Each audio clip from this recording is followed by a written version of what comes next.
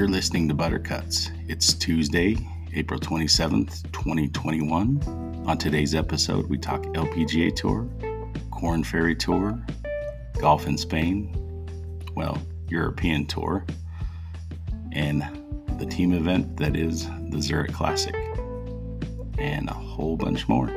Enjoy. Welcome to this episode of the Buttercuts. Weston, how are you this evening? Oof, I am sore. You're Very sore. Yeah. Did you play more golf? Did you lift weights? Backstory. No golf. I mean, I did play some digital golf, but no, I've been planting trees in my yard. So digging large holes, intense manual labor is no good for the lumbar. So, yep, it's real around here, getting everything ready for the yard for spring. Yeah, that'll for sure happen. So, well, that sounds like not very much fun. Nope. Digging holes. But other than that, yeah, I got out to play golf this weekend, and the driver is continuing to be my nemesis right now. Well, what happened? Which is hard to, it's just, I don't know. It's just not there. It's just uncomfortable. It's just really not good. But the wedges, I put the new TaylorMade high toe 54, and as my buddy Brandon Key likes to call it, the big toe, the Bigfoot high toe, the big toe, 58 degree into play, and they have been amazing. Yeah. Played Ogden Country Club, and I was reminded it's a very old school, smaller greens, a lot of back to front. Don't be above those holes right now. No. There's some tough spots, and I left me in a few of them. But overall, like I said, didn't hit the driver great, which cost me a lot. Rolled the putter fairly well, besides a few spots. Hit irons okay, but still getting back into the swing of things. So I'll have to work on that a little bit. Hits did actually on Friday, I had a pretty good gapping session with the irons, and then, like I said, then hit some okay drivers. Still not exactly where I want it to be, but I've got a week to figure it out. Playing a practice round next Sunday. Nice. Down at Alpine. So let the tournament season begin. It is my intention to play more tournament golf, more competitive golf this year. So that should be fun. For sure. So was the Ogden thing a tournament, or is it No, just a fun with a buddy of mine and a couple of his friends that are members up there. Nice. But yeah, 58, like I said, they're really heavy in their swing weight. My 54 and 58, which was unintentional. I just kind of, like I said, put them together and didn't expect them to come out as heavy as they were, but hasn't affected the way they played. I actually get a really good contact out of them. So I think is it just overall heavy, or are we talking swing weight? Swing weight's pretty heavy, so you can feel the head a little bit, which I don't actually think I mind when I was messing around with it a little, messing around with them a little bit. But I hit some really good shots. I don't know if you played Ogden Country Club. But there's one on hole number 7, par 3, downhill, got the bunker in front. Pin was tucked behind. There's got a bunker in the front that kind of runs up, and then it runs. It's one of the only, I guess it doesn't run front to back, but right there off of that, it runs kind of back a little bit front to in off of that. So I had about 8 feet to work with, and it sat about an inch behind the going in the bunker. So a little dicey lie, hit a nice little flopper shot to about 2 feet on firm greens, which was nice. I had a couple of those that day, but yeah, it wasn't bad. Good to get out and play. Learned a few things about where my game's at, a few more things, which is always nice. Sweet. Oh, that's awesome. Well, yeah, learned I need. Yeah, learned I need to make more birdies. Wondering the round doesn't cut it. Nope. It's not like I made a ton of bogeys, but need to make more birdies. Well, less bogeys too, but more birdies. More than one. Speaking of making birdies, the LPGA Tour, Brooke Henderson was really the only person. Well, I guess Hannah Green shot 66. But she was able to make some birdies and catch Jessica Korda, which I kind of found interesting. I watched a little bit of it because it was another tournament that ended on Saturday, which I wonder if they're going to do that again. They're in Singapore this week, so makes sense. It'll end Saturday night, Sunday morning, over in Singapore. But yeah, it was kind of interesting to see that Jessica Korda, shoots. I think she shot 1 over. Yeah. In her final round, after playing as good as she did in the first, couple of rounds, just kind of let it get away from her a little bit. But yeah, Brooke Henderson gets her 10th win, which she already had the most wins by any Canadian-born player on the LPGA. On any major professional tour. I think really? More than Mike Weir? Mike Weir has 8. He has 8? He has 8. Yeah, and she has 10 now. Which, I mean, she played in her first LPGA tournament at 14. I don't know when she got her first win, but yeah, she's still young. So she's got a few more to sock away, I'm sure. But you mentioned something about her swing being amazing. Well, it's long. It's long, but she gets so much lag. And I just think either you're born with the ability to lag wrists or you aren't, and she is. She is. It's impressive because she's leveraging everything she can out of her swing and getting just full efficiency. So yeah, well, there, it's funny because you mentioned her wrists, but they're actually talking about the way her wrists are, just the flexibility of her wrists, right? To be able to do that and then still kind of maintain the control, right? Because most of the time people, to get to that wrist angle that she gets to at the top of the backswing, you're forcing it, and then you're just all out of sorts, where it's just kind of where she gets naturally a little John Daly-esque, I guess, is similar to it, where they get there, but they're comfortable getting to that position. And another kind of interesting thing about her, she builds all of her clubs 2 inches long because she chokes down. If you ever watched her play, she's, 2 inches that butt end. It's interesting because if you're going to choke up on it, you're essentially you're playing a longer club that you're counterbalancing. You're just putting weight on the end of the grip that would be there had you just played it the right way or right length maybe and just counterbalanced it. So maybe she likes to have a little bit lighter feeling head.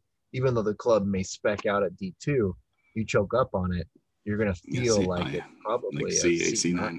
C8, C9 for sure. And I remember they did like an interview with her about it sometime. And I think she just said that she's just always felt comfortable choking up. So she just builds them long. So it's just a natural thing for her. And it works. Oh, that's cool. I mean, she throws, nice little 6 birdies out there, a couple of bogeys, she bogey 17, Korda birdies 18. I didn't get to watch the final hole. I watched a little bit of the final round until I think I watched to 14 and then had to go do some other things that I was doing. But the one that was really surprising was I left right at 14 and Korda she wasn't in a bad spot on 14, a drivable par 4, but for her to make bogey on that one was kind of interesting to come and see. Oh yeah, she ended at 15, which is exactly where she left. But right with her birdie in 18, but bogey in 14. So not parring a par 5 right after it, but they both parred that par 5. Well, how anticlimactic to have a par 3 being your final hole. It depends. So last week, European Tour ended on it, right? And then they played it 5 more times in the playoff until Maximilian makes an 8, hitting it in the water twice. There's a couple of them because the Tour Championship ends, but there's another tournament that's like one of the playoffs, the FedEx Cup playoffs, that ends on a par 3. I think the only time I don't think any course designer ever plans to end the course on a par 3. What happens is through playing the course, they find out that it's just more efficient to swap the 9s. Yeah. Because pace of play. And then they're like, oh, okay, we'll just do it. I guess we'll just end on a par 3. Yeah. But Ogden Country Club ends on a par 3. But it's it's at Ogden, small green, maybe slightly uphill, you got bunkers surrounding where it falls off in a little bit in the front, bunker behind it. I mean, so it's not a terrible par 3, but you're right. It's hard to end that on a par 3. But then I'd say, if you're going to do it, either have like 125-yard par 3, so you can knock it close and get some birdies and make it interesting, or just flat out make it pure evil so that it's so hard that you get a par and it's like winning a tournament. And you make it like a 225 or 250 par 3.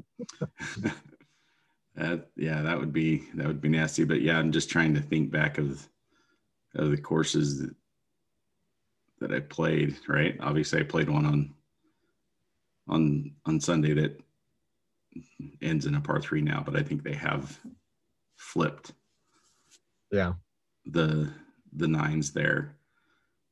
I'm trying to think if there's another one that I can recall that ends on a par 3.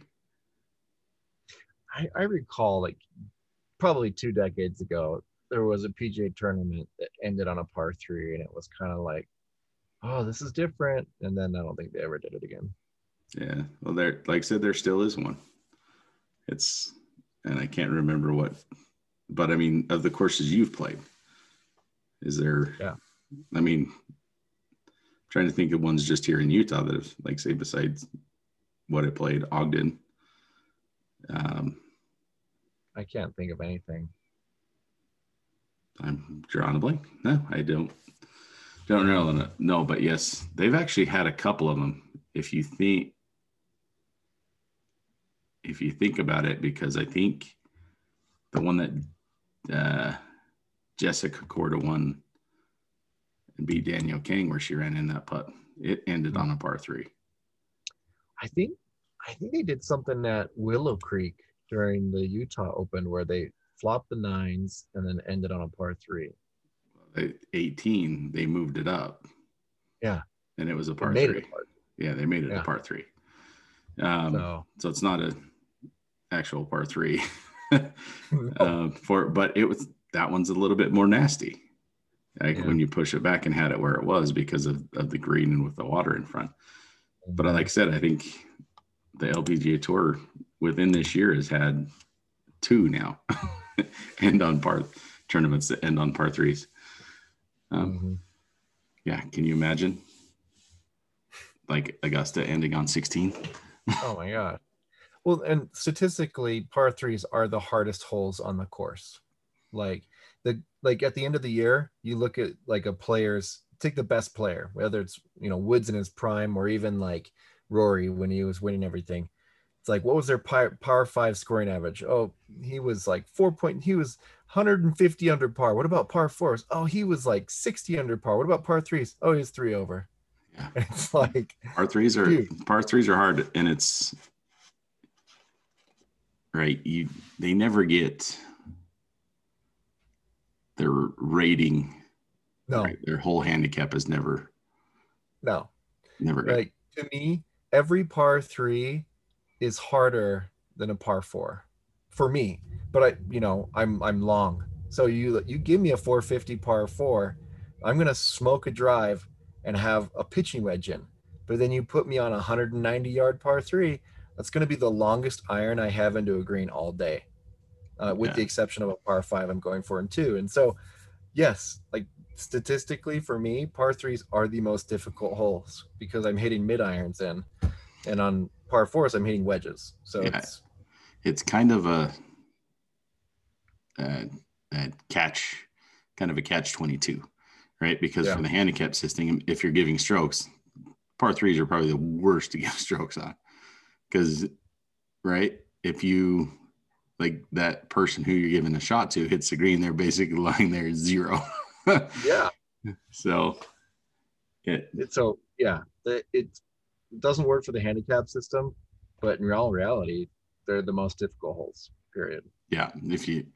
By scoring average almost every week, they're the most difficult holes. You just don't have any shots to make up, right? You can't hit one, get loose, and then hit a great shot and come back. So yeah, I don't know.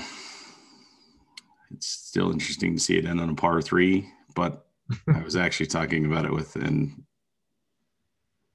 the Zurich. It would have been fun to have that tournament with the playoff, have it be on a par 3, like a tougher par 3. But I don't know if there was a couple that were pretty beastly par 3s at that course, actually.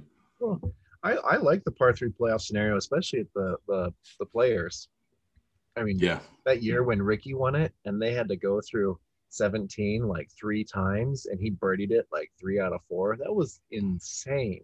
Yeah. And that's such a cool hole to see that happen on. So, I'm a fan during the playoffs. Yeah. I remember one year, one of my friends was playing in a USAM qualifier, and there was like 6 people on a playoff for one spot, and one guy out of the 6 made a hole in one. So it's crazy. It is nuts. They actually, for the Corn Ferry Tour event here, they actually hit Glen Eagle. They put it on hole number 7. They started the playoff on hole number 7, the one year that my buddy got through, which is it's a 192. Yeah. Probably a 2 bills, par 3. So putting some stress on them right away. For sure. Oh, but next up, Corn Ferry, the Veritex Championship at Rangers Golf Club in Texas. Yeah. So Tyson Alexander, was it his first win? I don't know, but whatever it is, he went low. Nice little 64 to close out, to beat Theo Humphrey, who he beat by 6 shots. So he made up at least 5 shots to come from behind. Like I said, Theo Humphrey was leading. I mean, this just shows you like how good this B tour is. The A tour, PGA tour, the B tour, Corn Ferry. Like, and these guys are shooting 23 under. And this is a course that anybody can go out and play. And I'll tell you what, right now, there's no member at that club or local that consistently goes there that's shooting those kinds of scores. Like, it's otherworldly. Yeah, just it's nuts. So he was long overdue. Well, I guess maybe not, because he's got a T2 and a ninth place finisher, best finishes. And yes, he only has one career victory, which was this. He's been on tour or he turned pro. I don't necessarily mean he's been on tour, but for that long. But he's been turned pro in 2010. So went to University of Florida. So it's been around for a while. I mean, age 32, gets his first win. So probably have a place on tour next year. See how he does. Yeah, the remainder of the year, getting a win early always helps. Mm-hmm. So, like I say, but we had a building blocks. Local play and make the cut, which was pretty nice. Yeah. We had Patrick Fishburne got a tied for 62 at 7 under, which seems bad, but I mean, you still got to golf your ball. So yeah, he's got to get, because he was close to the lead last week in Vegas and kind of stumbled in the final round. And like I said, with the scores that were being shot and him shooting a 71 on the final day, the final 2 days actually. Yeah. I don't know. It'll be interesting to see how he does moving forward. Right, guy hits it a ton. Yeah. Should have the game to compete out there, but it's just really kind of it's tough, struggling to make it, and it's tough. It is. And I mean, think about that. A bad day on the golf course on a PGA Tour, event, he shoots 71. So that's some pretty awesome golf. Yeah, it'll be interesting to see whether him or, and a guy like Peter Quest, who I've heard has probably more like raw talent than Fishburne has coming out of BYU. No, there's some great golfers, and I think a good contrast of like how good are these guys. Tony Romo was actually in the Corn Ferry event, and he's done this a couple times, but I'd like to get your thoughts on, getting these scratch stars, because Corn Ferry's kind of been doing this a little bit. Yeah. I'm fine with it. It's a sponsor's exemption. People say, well, it takes a spot away from. I'm like, it doesn't take a spot away. It really doesn't. The sponsor gets, I think, 2 just random picks, I think. Yeah. With their criteria, right? They get kind of 2 wild cards, and then 2 that are based on some kind of criteria, I believe. I could be wrong, but it's these tours, they've got to generate some kind of buzz. If that gets a few more people to tune in, if it gets a few more sponsors, to get on there, because they know they're going to get a little bit more viewership. Like I said, I didn't know Tony Romo was playing until I saw his name on the board. So yeah, I love it. I think it's great for the game, but it's also like it's a litmus test. Here we have Romo.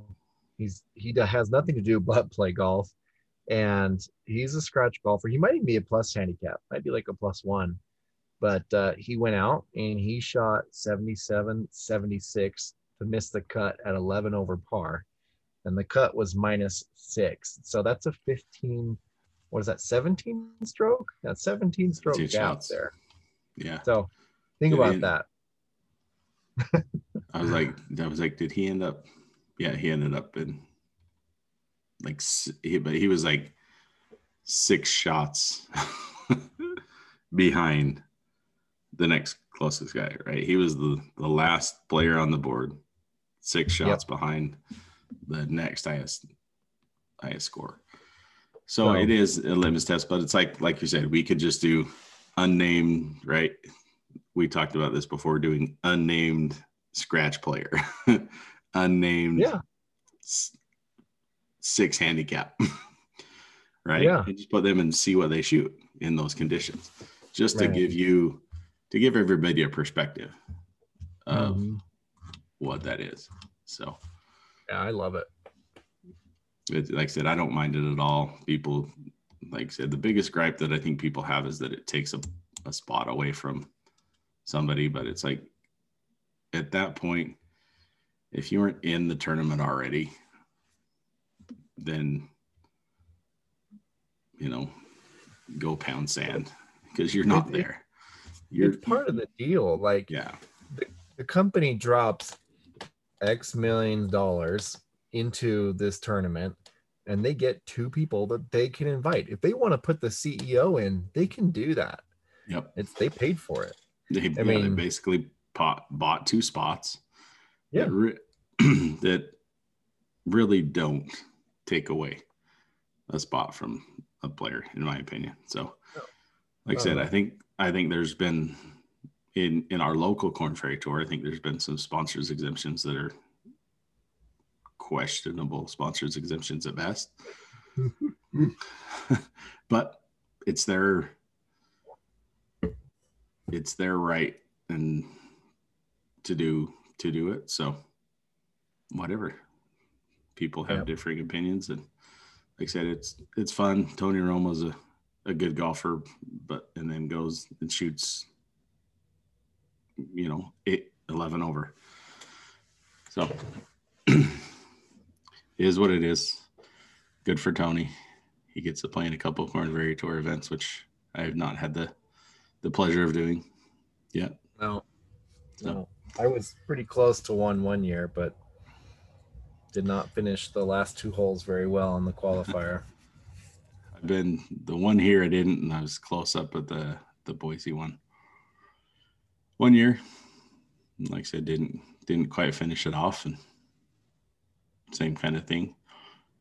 But neither here nor there. There's still time. I'm young, considering Sink, 47-year-old wins the tournament last year. I've still got a few more years of time left. But speaking of mini prime time, European Tour, Garrett Higo, minus 25, 65, 64, 63, 63 to win on the par 70 golf course in Spain. It's at the Melenares Golf in Spain. Pretty spot right on the coast. Yeah.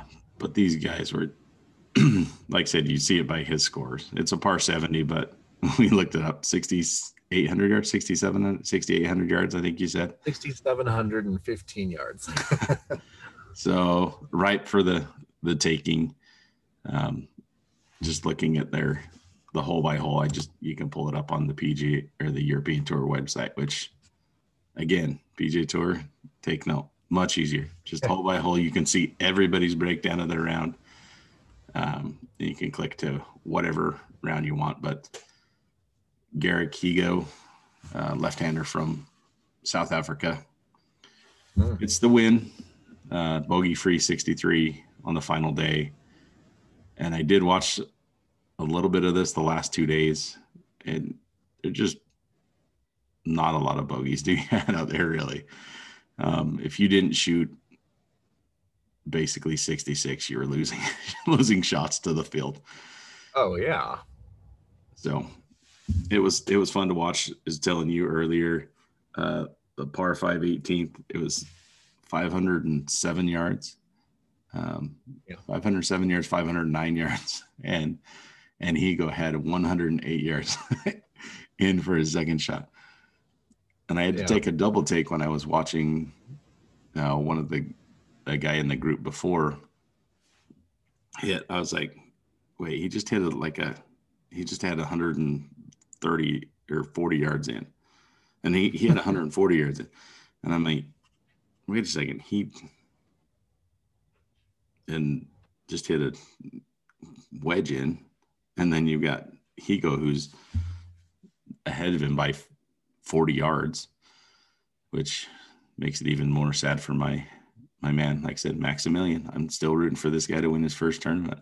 Maximilian Kiefer, who was second place last week, comes in second place this week with fires a 62, but goes par in his last 2 holes. And knowing what we know of the par 5 18th, it was so in the top 10, there's you have birdie, par by Kiefer, which is huge, and then eagle, birdie, birdie, birdie, birdie, eagle, birdie, birdie, eagle. So you have to go like 10 more guys down before there's another par on that hole.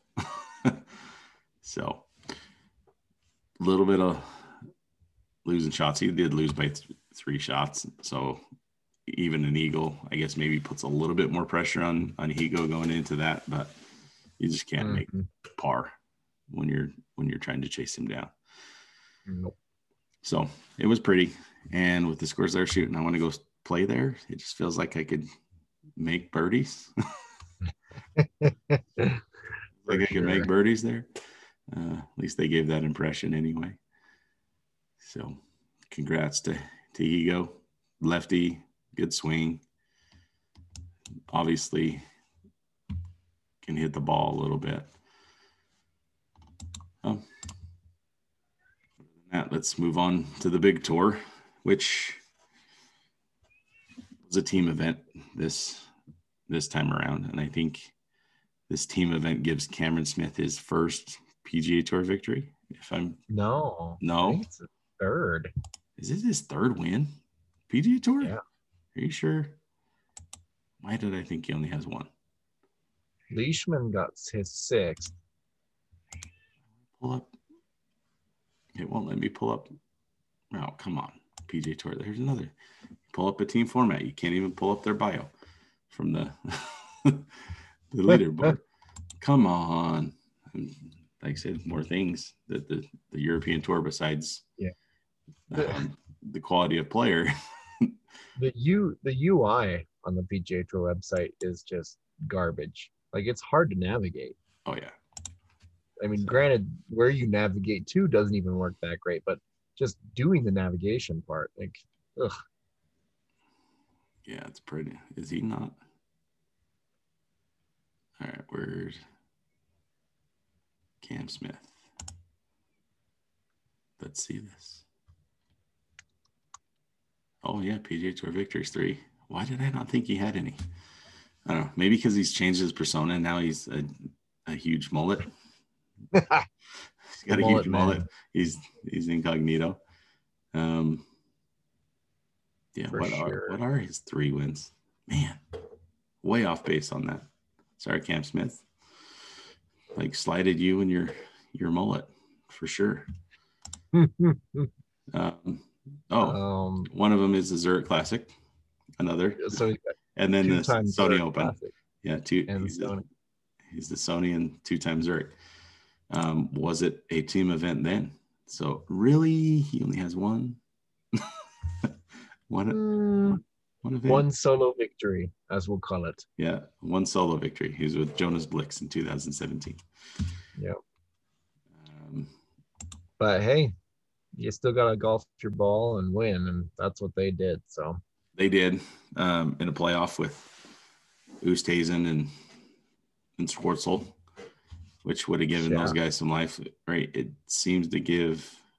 tournament seems to give guys that little bit of life that they wouldn't have had before.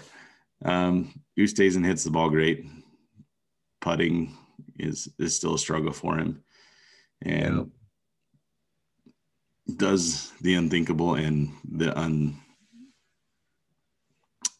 not unforgivable. I wouldn't say that, but hits it in the water off the tee in the playoff. So all Leishman and Smith had to do was make par, which they did, to win. And I was looking at it, and I need to go back and watch it again because I was watching it as on the golf course. So I was watching it a little bit, but I missed I was walking off of the cart when Oosthuizen hit it in the water. But then I watched the play-by-play, and it has the shot by shot, the shot link for 18 in the playoff hole. It like shows him hitting it like 10 yards after the drop. So I don't know where they ended up dropping it, but it obviously wasn't in a great spot. But yeah, congrats to the Aussie pairing getting their win. And you've got in here Champ and Finau. I don't know. I'm over that. It was a bad day. +4 in the final round. And I don't think I saw more than like a couple of their putts on Sunday. But I do know that in round 3 in the best ball, Champ left Finau holding the bag on more than one occasion, where he was just basically, I mean, one of them he chips in for par, that okay, give him that, but the hole like right before that, or 2 holes before that, he just ball in pocket and like, here you go. Have fun with that. Do it. Yeah, that's tough. I mean, they really played well the first couple of days, and yeah, just Sunday. And even the third day, they played okay, giving away shots, but we were talking a little bit about it on Sunday, and Tony needs to find that partner that can just, especially since it is an alternate shot format. Yeah. It just is a laser.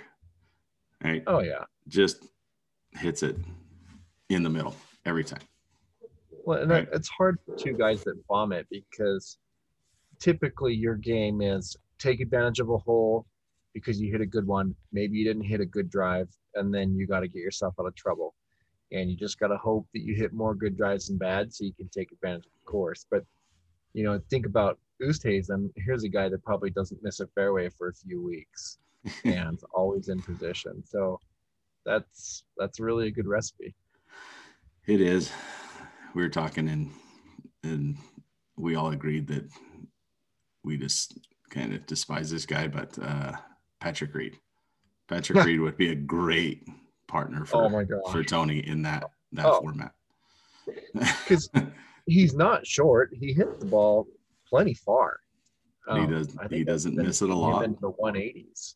Yeah, he doesn't miss it a lot, and his game around the greens is amazing. World class. Yes. World class. So no, that's very true. And just watching, you know, Leishman and Cameron come down the stretch, Cameron Smith, his ball striking was on. He was just flagging them. And then he was rolling them. So he was just doing all of it. And that's pretty impressive. Yeah, it was fun to watch. But I'll let you take over the equipment spotlight. We've got 2 equipment spotlights. Yeah, we've got to focus on 2 bags here. 2 bags here, so you get a 2-bagger today. So take it over good. With anything that I'm just kind of doing a brief look through again and see if anything stands out to me. But you're the equipment junkie guru, so. Well, I mean, we'll go through Mark Leishman. He's a Callaway guy. He's got putter through driver in Callaway. But first thing that pops out is pretty hard to get, I think only through custom fitters like yourself, the Callaway Epic Speed Triple Diamond DS. Even that, those are harder to get. I guess if we asked them, we could get them because we do have access to that. Yeah. That department.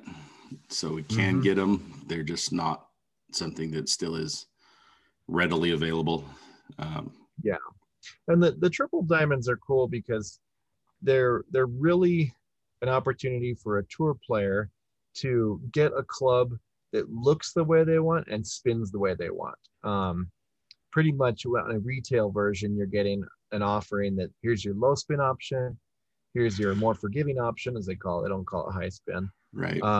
But there's very few tour players that actually will play a very low spinning driver. Maybe there's like Bryson or something, right? But most of these guys need a little bit more spin.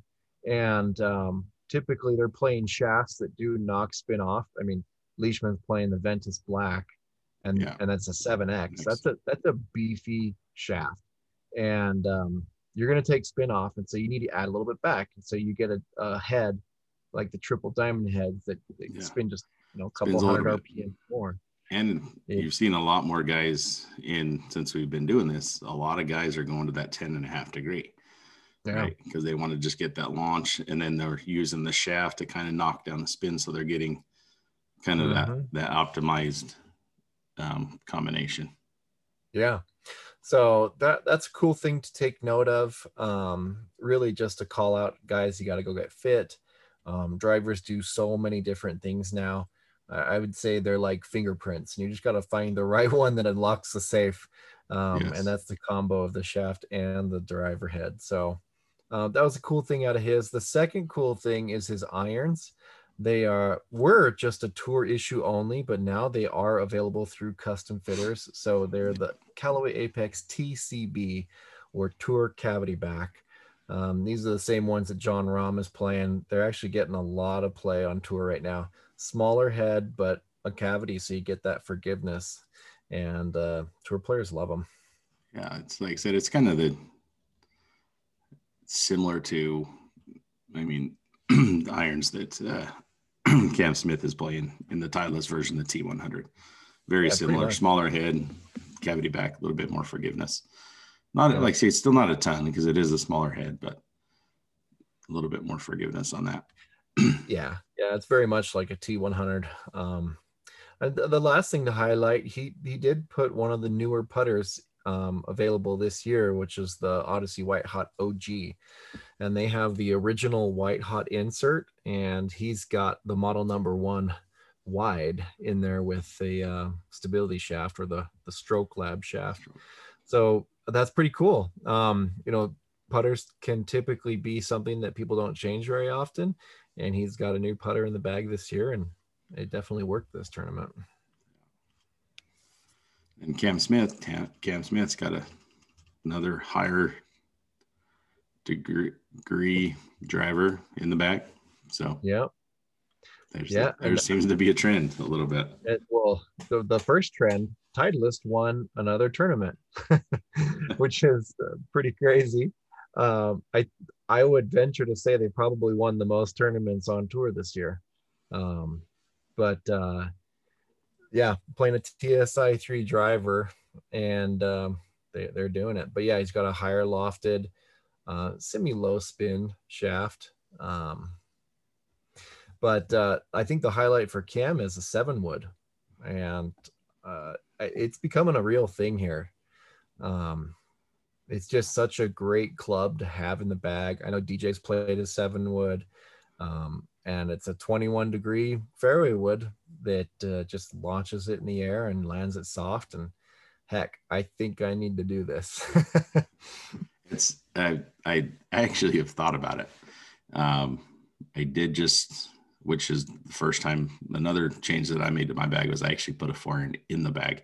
And it came up actually big a couple of times with a loose driver at Ogden, hitting under some trees a few times, but it allowed me there. So I put that back in the bag. So I've changed up my bag configuration a little bit, moving into the US Open qualifier after playing there at Alpine a couple of weeks ago. I'm like, okay, I need a 4-iron in the bag. For a couple of those par 4 or par 3s that can get a little longer on you. And so put that in there, and then did a 3 hybrid instead of a 4 hybrid. So I go driver 5-wood, 3 hybrid, 4-iron down now, which is definitely a change. for me. But yeah, 7-wood is, like I said, there's definitely some options for that just because of the height that you get with with where you're with the distance you're hitting that. It's really interesting here. Now we're looking at, these two bags. Leishman plays a hybrid, and that's probably going to act similar to a 7-wood, but probably doesn't get the height. But here we have two players that have the strongest lofted iron in their bag is the 4-iron. It's going to hover around 24 degrees. And most 3-irons are typically around 21 or maybe 20. That U500, so his, I don't know. Yeah, so his is a 24 degree. The U500 4-iron might be like 23. 22 maybe. Maybe 22. Yeah. But it's a utility iron, as they're going to call them. So it's not even like a traditional iron. It's got a lot more forgiveness, a lot more technology in there. But it's just interesting to see these players not play, these kind of stronger lofted regular irons that most golfers be like, oh, I got to have a 3-iron in the bag. It's part of the thing. And so here we have tour players kind of avoiding those because they're just hard to hit. Yeah, well, 3-irons definitely a thing of the past. There's not a lot of them unless they're going to be a driving iron or driving iron, utility iron. There's actually companies that don't even make a 3-iron for their sets anymore. Well, and part of that's part of the loft progressions of nowadays, where you've got pitching wedges that start where 9-irons used to, or where 9-irons are now, or whatever. 8-irons in some cases. Yeah. So you don't get a chance to actually put a 3 on a club anymore just because you run out of loft. But yeah, that's an interesting thing. So if you still have a 3-iron in the bag, either you're a +2 or you just need to upgrade to either a 7-wood or a hybrid or something. Yeah. Get height any way you can. Yeah. So. Oh, but yeah. So that's it. Yeah, besides his putter's pretty cool. I actually had a guy tell me today that if that was his dream putter, if he could steal Cameron Smith's putter, the 009 with the like little taller flow neck. Yep. So no, they're awesome putters. I've been to the Scotty Cameron Gallery and I've been able to putt with an 009. It is a beautiful looking putter. I actually putted with the same model that Spieth has, and they're just awesome. A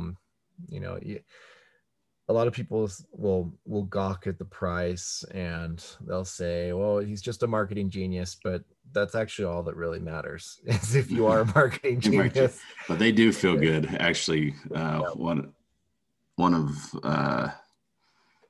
guys that works for me, he actually has a 009.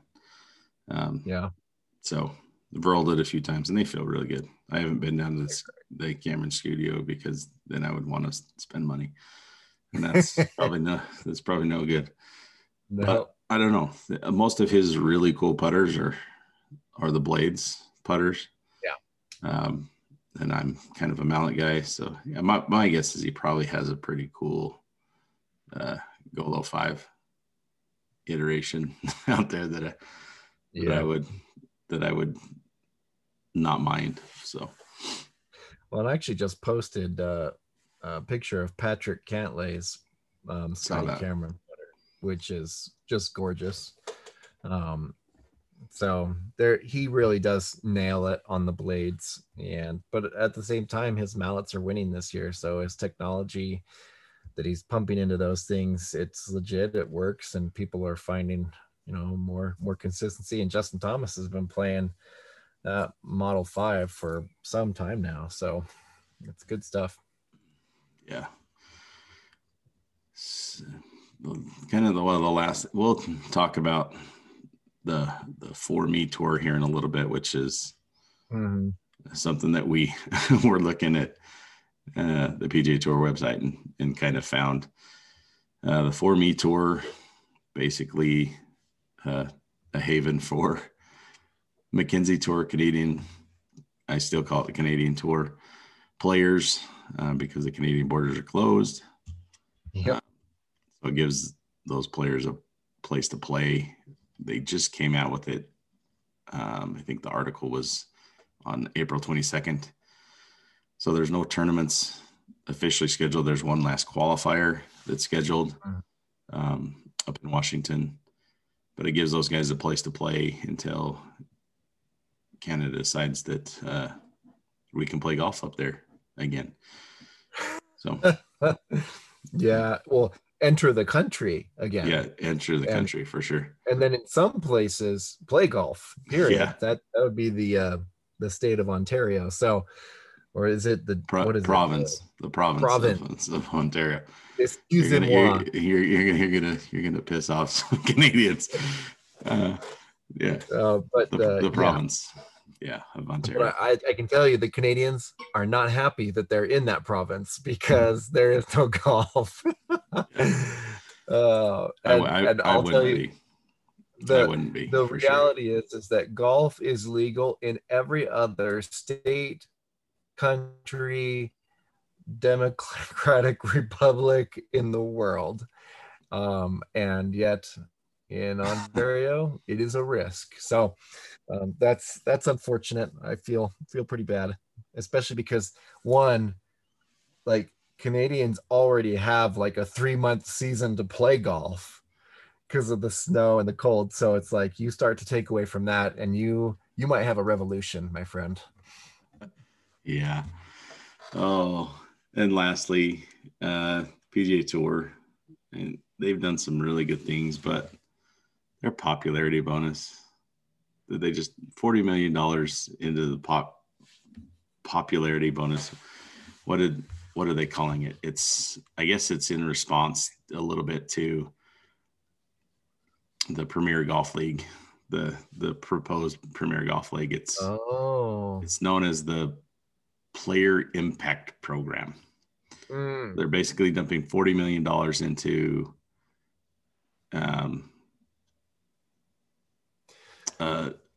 a pool that will 10 beneficiaries, and will be based on their impact score.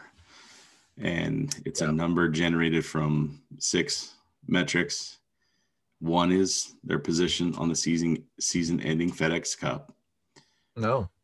So you got to be a player. But 2, this is where their popularity in Google search. 3, their Nielsen brand exposure rating. Yeah. Which it says which places a value on the exposure of a player, on the exposure a player delivers to sponsors through them. It's probably supposed to, it says through the minutes they are featured on broadcast. Their Q rating, which measures their familiarity. Their MVP index rating, which calibrates the value of the engagement a player drives across social and digital channels. And then their meltwater mentions, or the frequency in which the player generates coverage across a range of media platforms. So Ricky has a chance to make some money. Right? Basically. And then Tiger doesn't even have to play golf, he can just show up somewhere and then he'll make money. Because, I mean, obviously you have to have the FedEx Cup thing, but you can't be great at all of them. You're going to fail at one of them, right? And so... And I forgot to read past, there is an asterisk on the season-ending FedEx Cup that says, while FedEx Cup rank was included among the criteria and documented in the document players receive, the tour tells Golf Week that it will not be used as a metric. So basically, you don't even have to play good. You just have to be popular. Hey, it's okay. This is the Ricky bonus pool. It's basically the Ricky bonus pool. Well, and like. I mean, let's be real here. We feel really bad for Ricky not making any money right now. Oh, wait. He's making a ton of money. Well, here's the reality, though. Like, you're trying to grow the game, but, pictures of Brooks Koepka in some really bad vacation attire chilling with his wife it's not really growing the game, but he's getting a lot of clicks and a lot of likes and a Yes. lot of reposts. Um, but I mean, does Jack get involved now because he's got so much following and he's part of the PGA Tour and all that? Like, I what's going on here? yeah, do they And then have we know, do they have to be a current member? yeah, That's probably, it's got to be, my guess is they have to have status on the yeah. PGA Tour. Well, but technically, because Jack won over 20 tournaments, he has a lifetime exemption on the PGA Tour. So He's a member. he's a member. But Yeah. like you think about Tiger and his car crash, and that was all over the media for decades. And here we Yeah. have, is that really what's driving people to play golf? It's just newsworthy stuff. So the hardest thing in marketing is to actually find out what's happening and how to measure it. And we call it attribution. Did your marketing actually result into a conversion? And that's just something the PGA Tour can't measure. In fact, and most people can't. And there's specific ways you can, but it just gets in the nitty gritty. But in this scenario where you're utilizing social media and its impact, I mean, they just kind of listening to those metrics, they don't sound very solid, to be honest. It's just a popularity contest. Well, they did a thing and they did it from 2019, right? If they did it, there was actually two players, Jordan Spieth and Adam Scott, that would have got paid out on that pool that had 0 wins that year. Yeah. So yeah. And they're very popular guys. I mean, but like even from like I think measurement of Instagram followers, Tiger's like millions more than the next guy. Maybe it's the Tiger Relief Fund. I don't know. Yeah, so you saw him. I don't know. He doesn't, from the picture that he just posted. Yeah. I don't know that, although pictures can be deceiving. All right. He's only got the air cast on the one leg.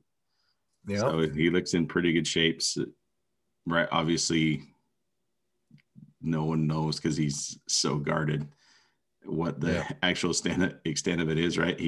That cast could be holding his leg together. Right. Yeah. I mean, it's pinned. We know that. Yeah. And typically when things are pinned, you don't have to have a long casting process. So he is in the air cast and he's smiling big. I also smile really big for pictures, but behind the scenes, typically there's kids screaming and you're going nuts. But hey, he's there. It looks promising. He's probably already had some Vegas odds go in his favor for the 2022 Masters. Yeah. Somebody should have got in on that before he posted that picture. Right. But no, it's good to, like I say, good to see him up and about. Whether, I've mentioned it, I think he should just stay, right? Just be done. Your body's taken more than enough abuse. Yeah. With that, you don't need to prove anything to anybody at this point. Mm-hmm. But whether he does that or not, he'll, it's, I think obviously it's up to him, but yeah, I think for Tiger, whatever he does is going to grow the game. I think the darkest parts of the game of golf have been when Tiger's been absent, and he gets back into it. Even if he's getting tied for 30th, like it's still great to see Tiger on the course. And you think about Jack playing in some of the majors well into his 50s. I would love to see Tiger just continue to help grow the game, keep people interested. And heck, if he can come back and make a run at it, which I'm always crossing my fingers and hoping for, I'm his biggest fan, but I say keep it coming.